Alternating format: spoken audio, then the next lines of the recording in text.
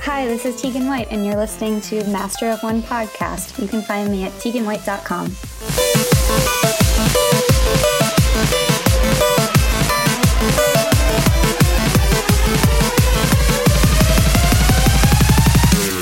Welcome to another Sandbox episode of the Master of One podcast. This week we talk to the incredibly talented UX UI designer Hiba. I'm Andrew, your Master of Art and Design. And I'm Patrick, your Master of Television and Film. So get ready for another incredible episode, because this one's about to come at you. Take that, child.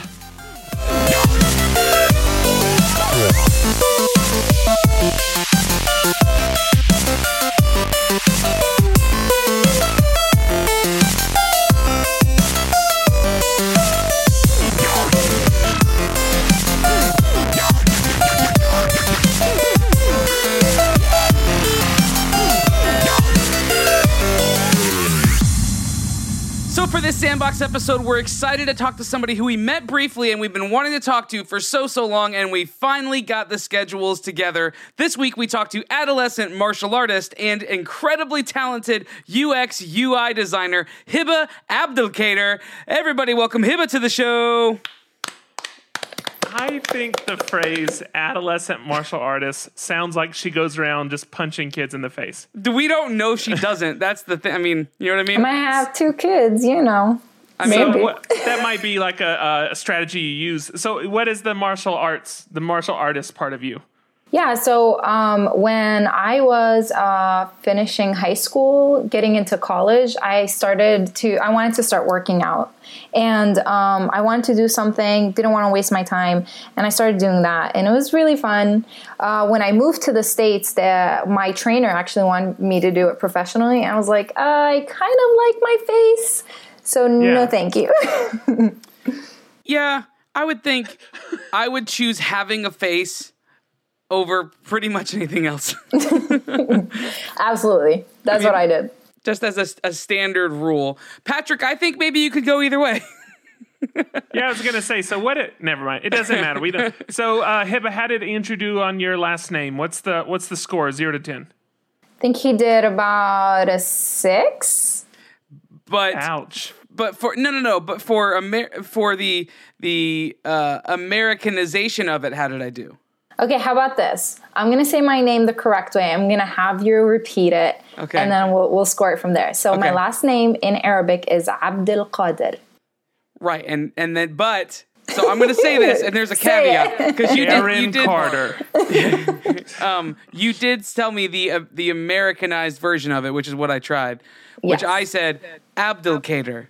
Yes, that's still 6. Dang it. But if I were to try the Arabic version, would I get a lower score? That's what I need to know. Well, let's see.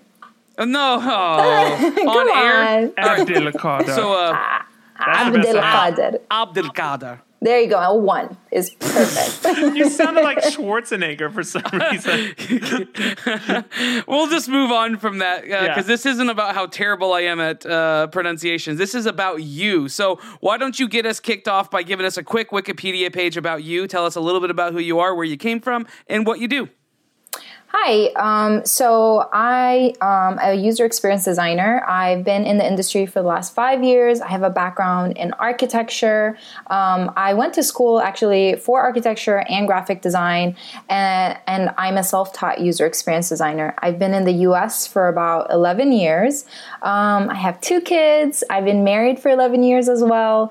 And before living in the US, I actually lived in Jordan. And I am of Palestinian heritage. So that's kind of me in a nutshell. Which is where that Arabic comes from. Yes. Yeah. Okay, so you've been here for 11 years.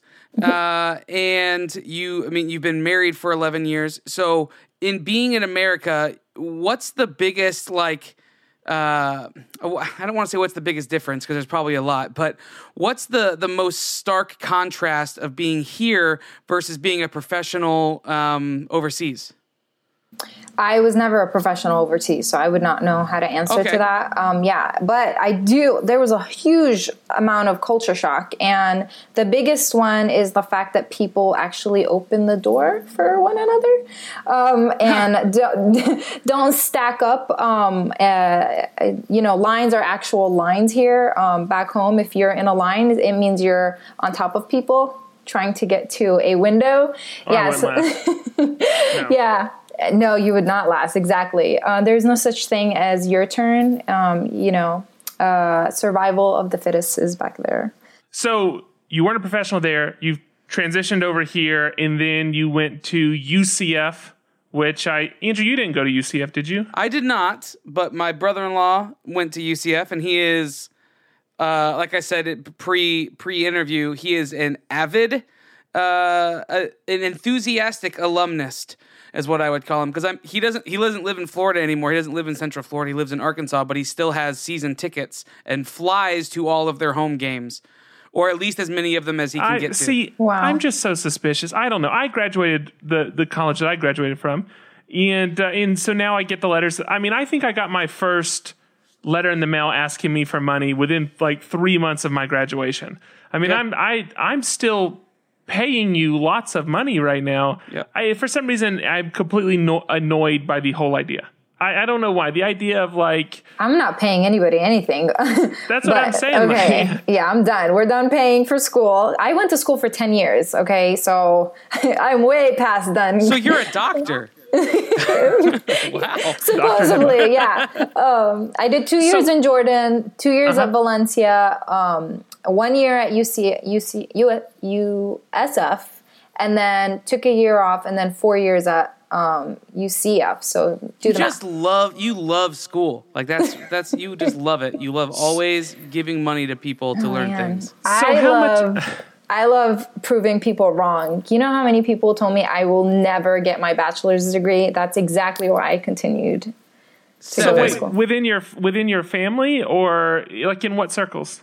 So not my immediate family, but like second and third cousins and uncles and aunts and all of these people. Being Middle Eastern, it's not really expected of women, at least around my age, to continue with their education once they get married. Usually you get married, you have kids, you need to focus on your family. And I was raised with education in mind. So my dad engraved that in me.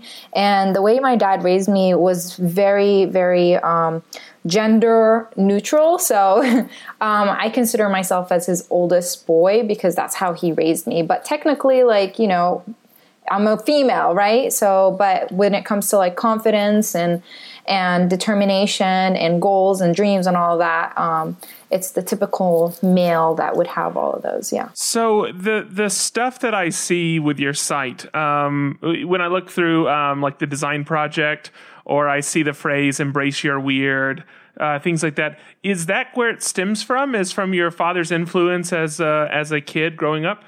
Yeah, absolutely. When I first moved to the States, everybody recommended that I not tell anybody where I'm from to protect myself. Obviously, after 9/11 and everything that's happened afterwards, it's been very hard on, being Middle Eastern.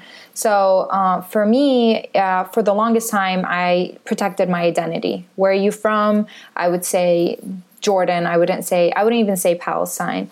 And if I can, help it, I would say Middle Eastern and just stop there.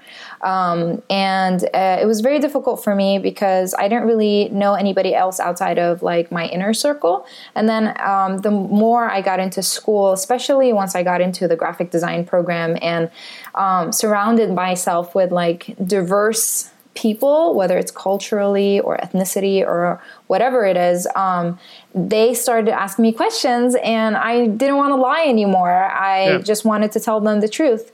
And the more I told them the truth, the more they were interested, the more I actually embraced myself. So now if anybody asks me, I just tell them the truth. I don't spin it around or anything. So where does your, the little bit that I have met and talked to you, you seem very assertive. Where does that come from? And do you see yourself that way? So I understand what the word assertive mean, but the way you're using it, I don't understand what it means. So can you explain? So for instance, one of the my earliest memories of our relationship was you saying, "Hey, I want to be on the show. Put me on your podcast." It was like that quick and that casual.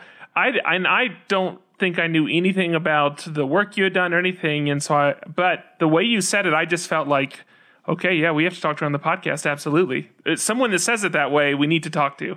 So that, like, that attitude, where does that come from? Yeah. So, that's a good question. I don't know where it comes from, but I do know that I've developed into it. I was very introverted when I was younger, and I slowly grew into becoming an extrovert. And I learned the hard way is, in order for me to get what I want, I have to ask for it. I can't beat around the bush. I have to ask straight up for it. And what's the worst that's going to happen? You are just going to say no. And so I'll try again next time. You know what I mean? And I think because of that mentality, I have been able to do a lot. You know, I have been able to get on multiple shows. With that mentality, I was able to get on to the Creative South stage as well. So that's kind of how I approach my professional career. Yeah. Okay, so let me ask you this. So you just mentioned it. So that gets you onto the Creative South stage, and the Creative South stage is not a small feat, right? I mean, you're in front of about just under 900 other creative professionals, and if they've brought you there, that means that their team believes you have something to say and something to add to the conversation. What is that you bring to the conversation? When I approached Mike, because I actually approached Mike the same way I approached you, and I told him, like, hey, Mike, I would like to speak next year, and this is what I see that's missing. And the story behind all of that was we went to Creative South, and we were around 40 to 50 UCF students, and all of the talks were amazing. They were very inspirational. But what was missing is everybody already talked about what they've already accomplished.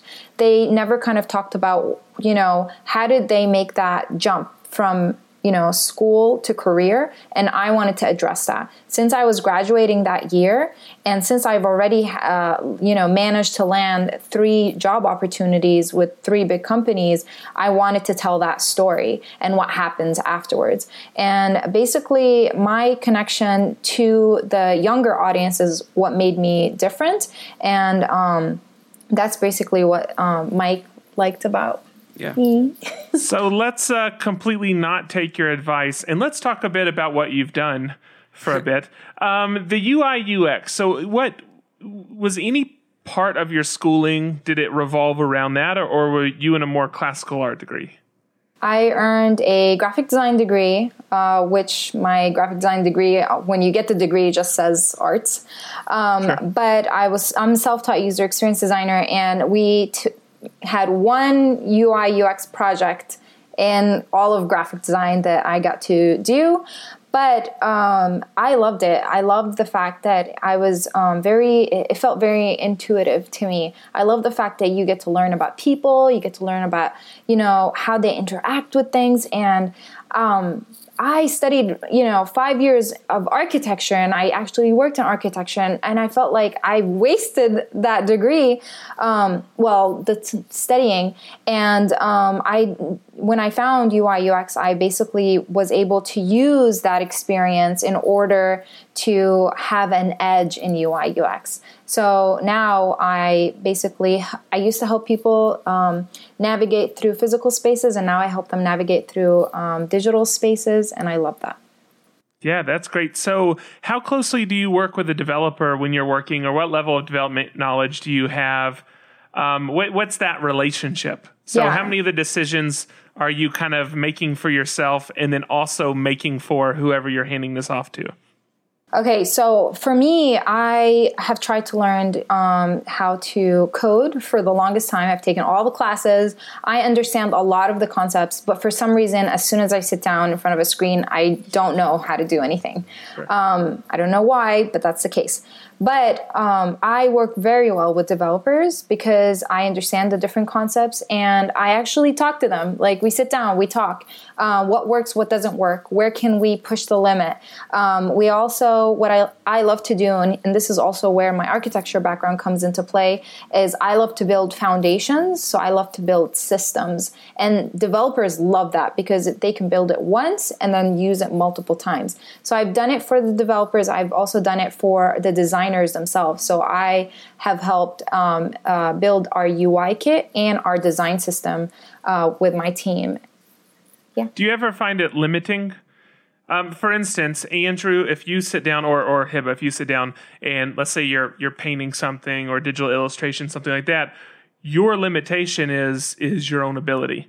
Whereas if you're sitting down to design an interface that's going to be implemented by a developer, you may have limitations that are not what you can conceive and what you can put down on sketch paper, whatever. But there may be actual digital limitations to what can be implemented.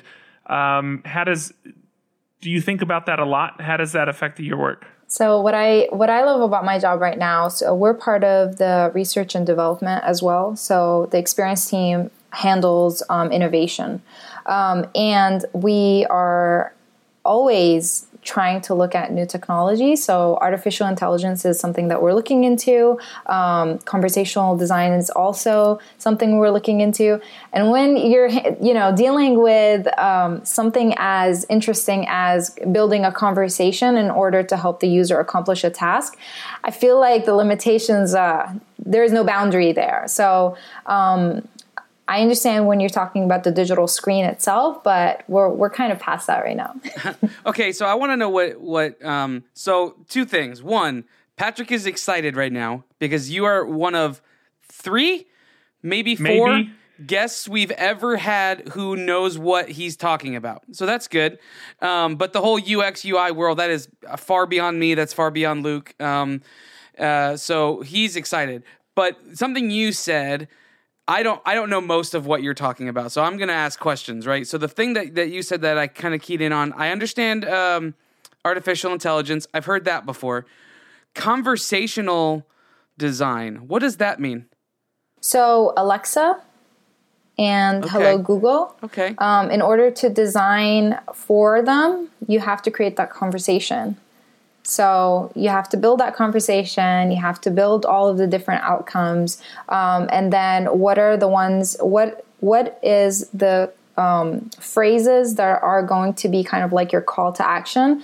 So for example, Alexa, transfer $200 to, my brother's bank account. That transfer is a trigger word that is going to tell Alexa to move money. And then obviously you have to confirm it and all that. We're still playing around with this. We're still testing it. But it is definitely very interesting. Okay, I like to imagine that half of our users just inadvertently had Alexa transfer $200 to their brother's bank account. Yeah. For anybody who's not listening with headphones, it just did that for them. That's incredible. Alexa, put cheese curds on my shopping list. I love it because, we have to look at problems like my son not saying, Alexa, please transfer $200 to my bank account, Yeah. So how do you approach that from a problem solving standpoint? Because design is all problem solving, right? I mean, you're trying to solve a problem, whether you're doing it through UX and UI, through graphic design, through painting, through whatever it is, whatever your field is, you're just problem solving. How do you, as you're venturing into these new waves of technology, what are you and your team looking at when it comes to problem solving? How do you approach those things? We do a lot of user testing, user interviewing, and you got to take into considerations. There's a lot of authentication technology out there. So voice recognition, facial recognition, your thumbprints. We look at all of those and see what's the best option for us that's available to us at that time and what is in the market. And then we take that and we test it. We have to test and reiterate. And that's basically how we go about it. Now, the tougher question is, when do you know to stop testing and then move forward? Right. That's a bigger challenge. And implementation. Like when, because with software, I imagine it maybe is even more the case than when you're doing traditional design or paint, fine art, where there's always more you can do to it, but there is kind of a finishing point. With technology, you can be iterating in perpetuity, right? You can be iterating forever because technology will continue to advance in technology. So you've got to learn to be able just to push things. And I don't envy people in your field because that would drive me nuts because I'm a completionist. And so your industry has to complicate it as well because you're in the banking industry, correct? Right. Mm-hmm. Yeah. So security is huge. So we got to keep that in mind. Yeah. So you can't just roll something out even if it's not quote unquote perfect because we can just roll something out. We're not going to affect anyone. Right. It's fine. We're just, we literally deliver every no one day. will hear it or know that it happened. No, and believe me, when you're getting those the feedback messages from your customers that are like, I'm gonna leave if you guys don't fix this. Right. Like you got to be on it, But you're dealing with people's livelihood. I mean, it's not easy when somebody works all day and all night to make $100. That is, to them, it's so sacred. And for us, we really keep that in mind. And we treat every penny like it's worth $1 million. And that's very important. So on that point, because I think the word to summarize that is empathy. You have a great deal of empathy for the person that you represent, that you're working on behalf of. I see that same idea in the By Design project. This idea of curiosity for people, empathy for their situation, and I see this in your mentorship as well. Of how do I help someone in bridge the gap between who they are and what they want and that type of thing. So maybe talk to us a bit about the By Design project and where that came from. Yeah. So, when people start to ask me questions about myself, and the more stories I told them, the more that they were in awe. And then I would ask them about themselves, like, okay, where are you from? What's your heritage? What's your background? And then we'd have these very interesting conversations. But I didn't want to just learn about people. I wanted to understand, how does your upbringing, culture, heritage, your background influence the way that you approach problem solving? That was my question. That was like my thesis statement. So basically, I, contacted all of my friends. A lot of the people on my podcast, most of them are my friends, people that I've met and people I've interacted with. And I actually got to know them even better just from the 1 hour that I spent with them, learning a little bit more about themselves and their background. And believe me, okay, I don't know how to say the phrase, but they got to learn more about themselves because I would let them know, hey, I know you are of a different background or of an ethnic background, whether you're Irish or, Puerto Rican, whatever it is.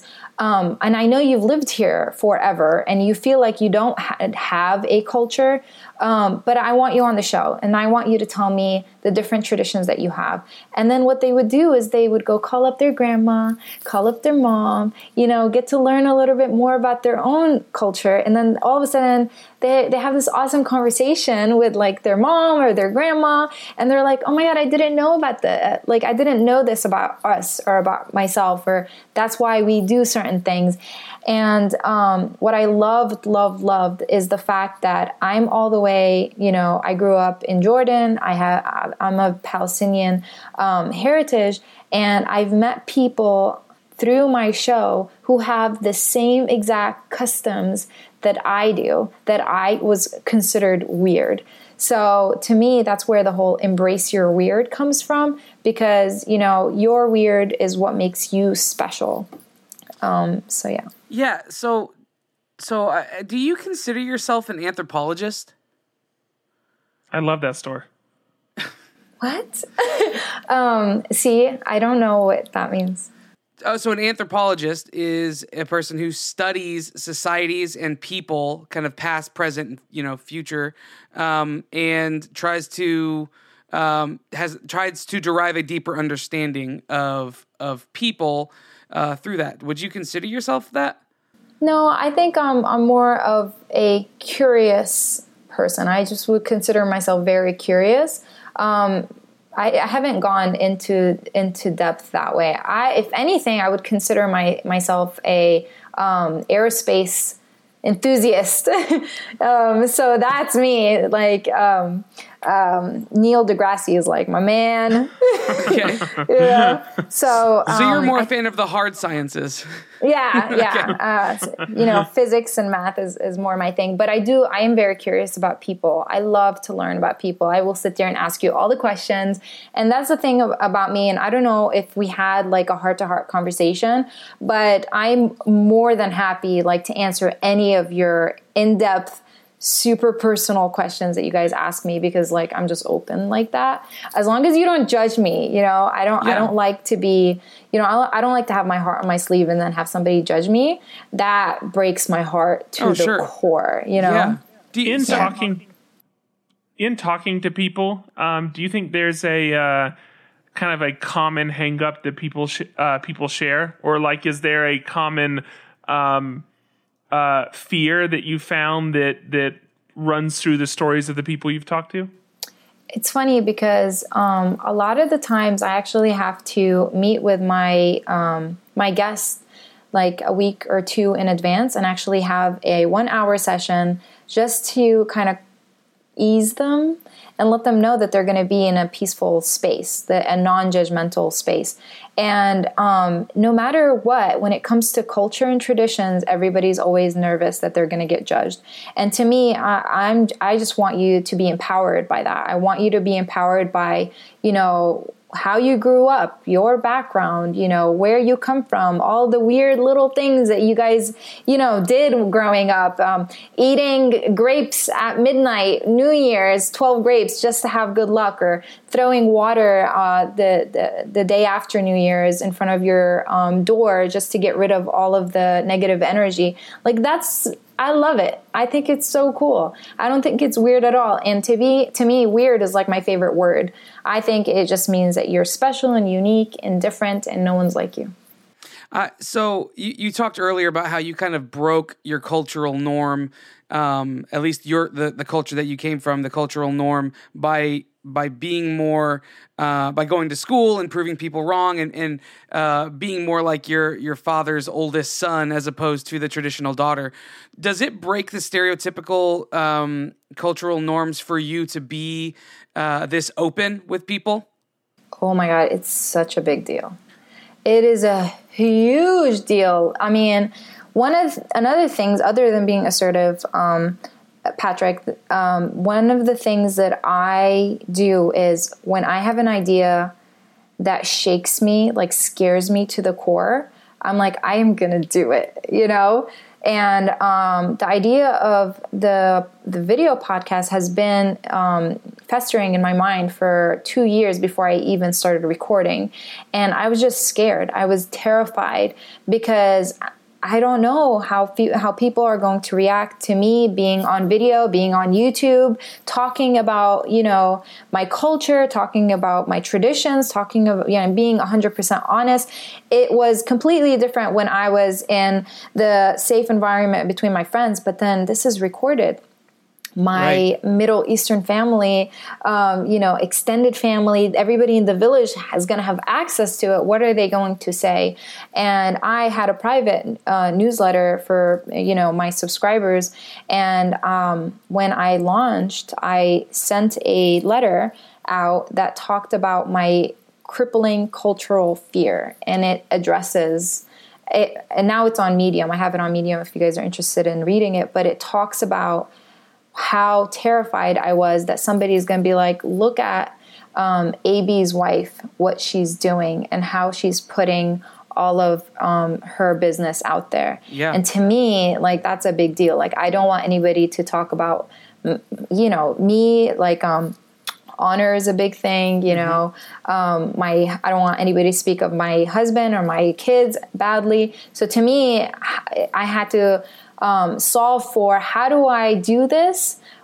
And at the same time, make sure that nobody says anything bad about my family. You know what I mean? Yeah. So, it was a big deal. Man. Well, so one more thing, one final thing before we go to our final questions. How does this all, and I'll let Patrick pick up his final question after this, but how does this all tie in to the idea of mentorship? And how is mentorship different than just hearing somebody's story and diving into the intricacies, the weirdness, the uniqueness of people's stories? How does mentorship break off from that and become its own unique thing? Yeah, so the whole idea of me starting to mentor was when I was in school for 10 years. So I felt like I hacked it, I figured it out. But one of the things that I kept hearing was go out and find a mentor. Go and find somebody that's going to look at your work. Find someone that you can ask questions to. And to me, as a student, I was terrified. Like, who am I going to reach out to? So I, had the idea of, well, what about the designers becoming accessible to the students and breaking that barrier? And so I literally videotaped myself, put a call out to all of my social media, and I was like, hey, I'm interested in mentoring you. I would like for you to be a part of my focus group. And I currently have about 24 people. I've maxed it at that because it's hard to kind of help more than that. Yeah. And hopefully, eventually, I would like to take it to where I'm mentoring via video, so kind of like on YouTube, similar to what Christo does on The Future. And for me, I think it's important because the whole, doing my video podcast of By Design and putting myself out there, this is another way for me to put myself out there and help somebody else in their design, instead of just in their, culture. Yeah, absolutely.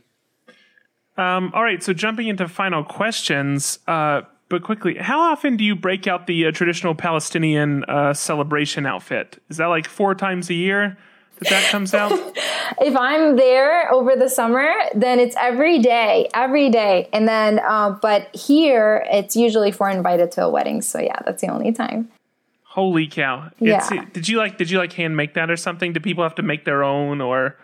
Okay, so, oh my God, you are asking all the right questions right now. But when I went to my brother's wedding last year, I videotaped the whole experience.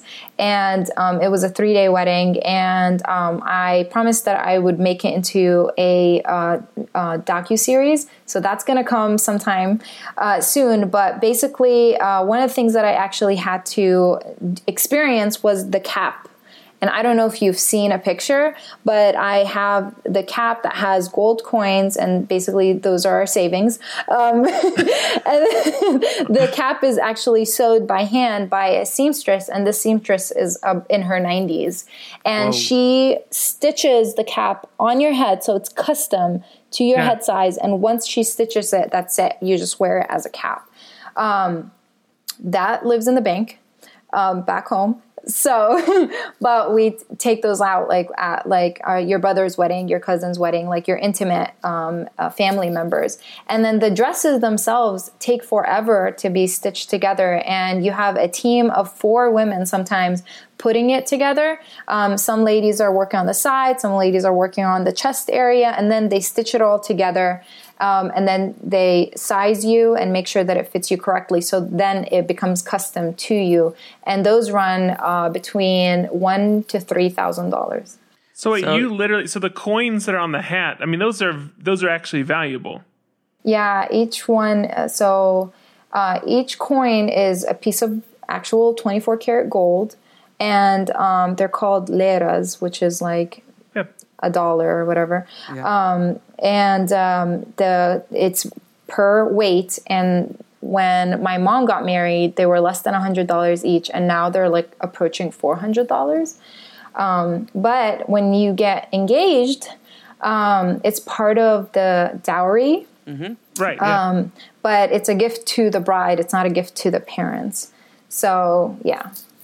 Man. I think that's fantastic. So one other question. So at the beginning, we were talking about the pronunciation of your last name for probably a bit too long. Does that stuff drive you crazy? I mean, is that annoying to you, or is it frustrating, or do you find it funny, or is it old at this point? Like, how do you feel about those type of interactions? My guess is that's primarily what your interaction is with people typically. I feel, since I'm living in the States, that Hiba is unique enough for me to be a single name person. I love my last name, but for the sake of privacy, my family and all that, I like to not put it onto any of the social medias. Plus, it's really hard to pronounce, so I'd rather people not butcher it.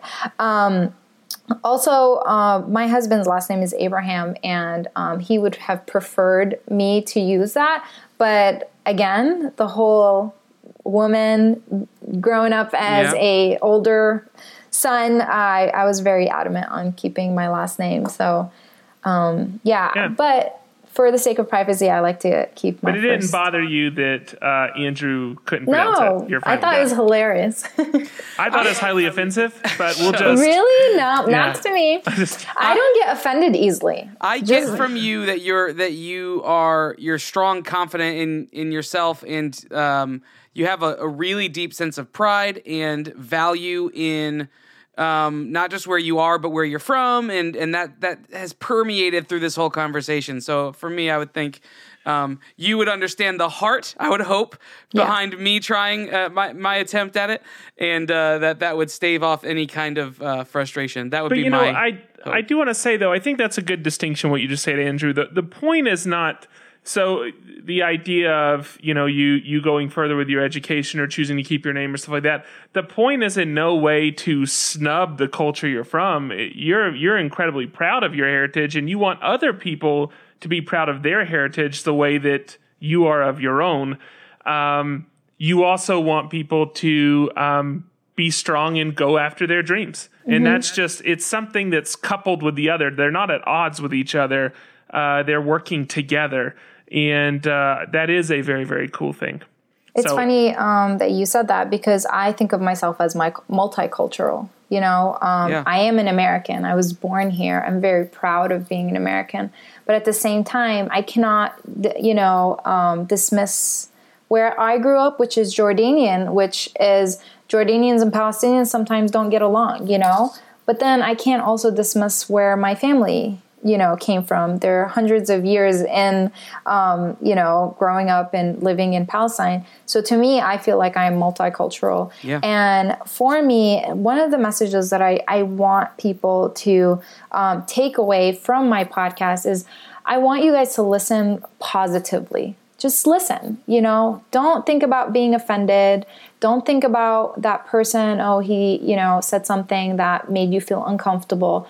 Listen to the person and listen with positive ears, with a full open heart. And believe me, we would have much deeper, better conversations. Yeah, listening with a bias towards empathy as opposed to listening with a bias towards frustration or differences. Yeah, absolutely.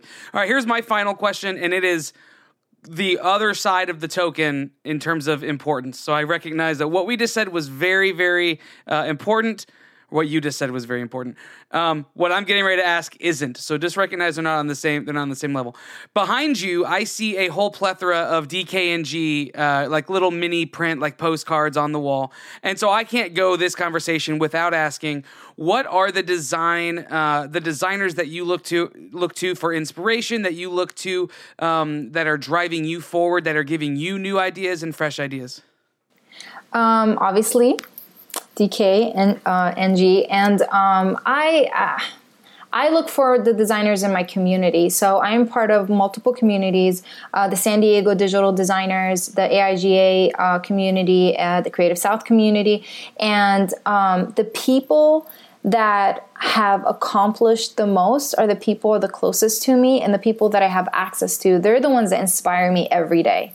you know? So for me, it's silly to sit down and talk about how I love Jessica Walsh or Debbie Millman, who I adore. You know, they are people that I aspire to, you know, accomplish the things that they've accomplished. Obviously, they're not UX designers, but that doesn't mean anything. But, you know, they're the people that I look up to. They're the people that inspire me. And it's not about the work, you know, not the stuff that they put out, but their spirit. It's more about like their persistence to continue to grow. And that's something that I focus on. Like, how do I continue to grow? How do I continue to evolve? To me, that's better than putting something out there that's going to get 1 million likes or whatever it is, you know? But what happened to the space print? There was a print on your video feed that was over your like left shoulder, and I don't see it there anymore. Okay. So recently I was invited to Adobe Live, and as a thank you to the people that were in the live chat, I wanted to give them something that was a part of me, a part of, you know, my journey in the By Design project. And basically I gave away the prints that were behind me. Oh, man. You're so giving. We should have had this conversation a couple of months ago, and then you could have given those prints to us. So your story, what you're doing, is incredibly inspiring, incredibly helpful. And whether you know it or not, or admit to it or not, you are at least a hobbyist anthropologist, because your care for people and society is so deep. I was hoping to kind of toss that out there, and you say, absolutely, I see myself as that. You didn't do that, but I'm going to diagnose you as a hobbyist anthropologist. Tell everybody where they can find you, they can follow you, they can support what you're doing, and track with all this stuff that you're up to. Absolutely. You can find me on all of the social media, Twitter, Instagram, even on LinkedIn at Hiba by Design. I'm on Dribbble at Hiba, and my website is hibabydesign.com. Hiba, one name like Cher or Bono. Yeah, I like it. So before we get out of here, we just, again, want to say thank you for being open with us, for talking with us about all this stuff. Thank you for what you're putting out into the world, because you're making it a better situation for people. And it's so exciting to see that happen. So thanks for chatting with us.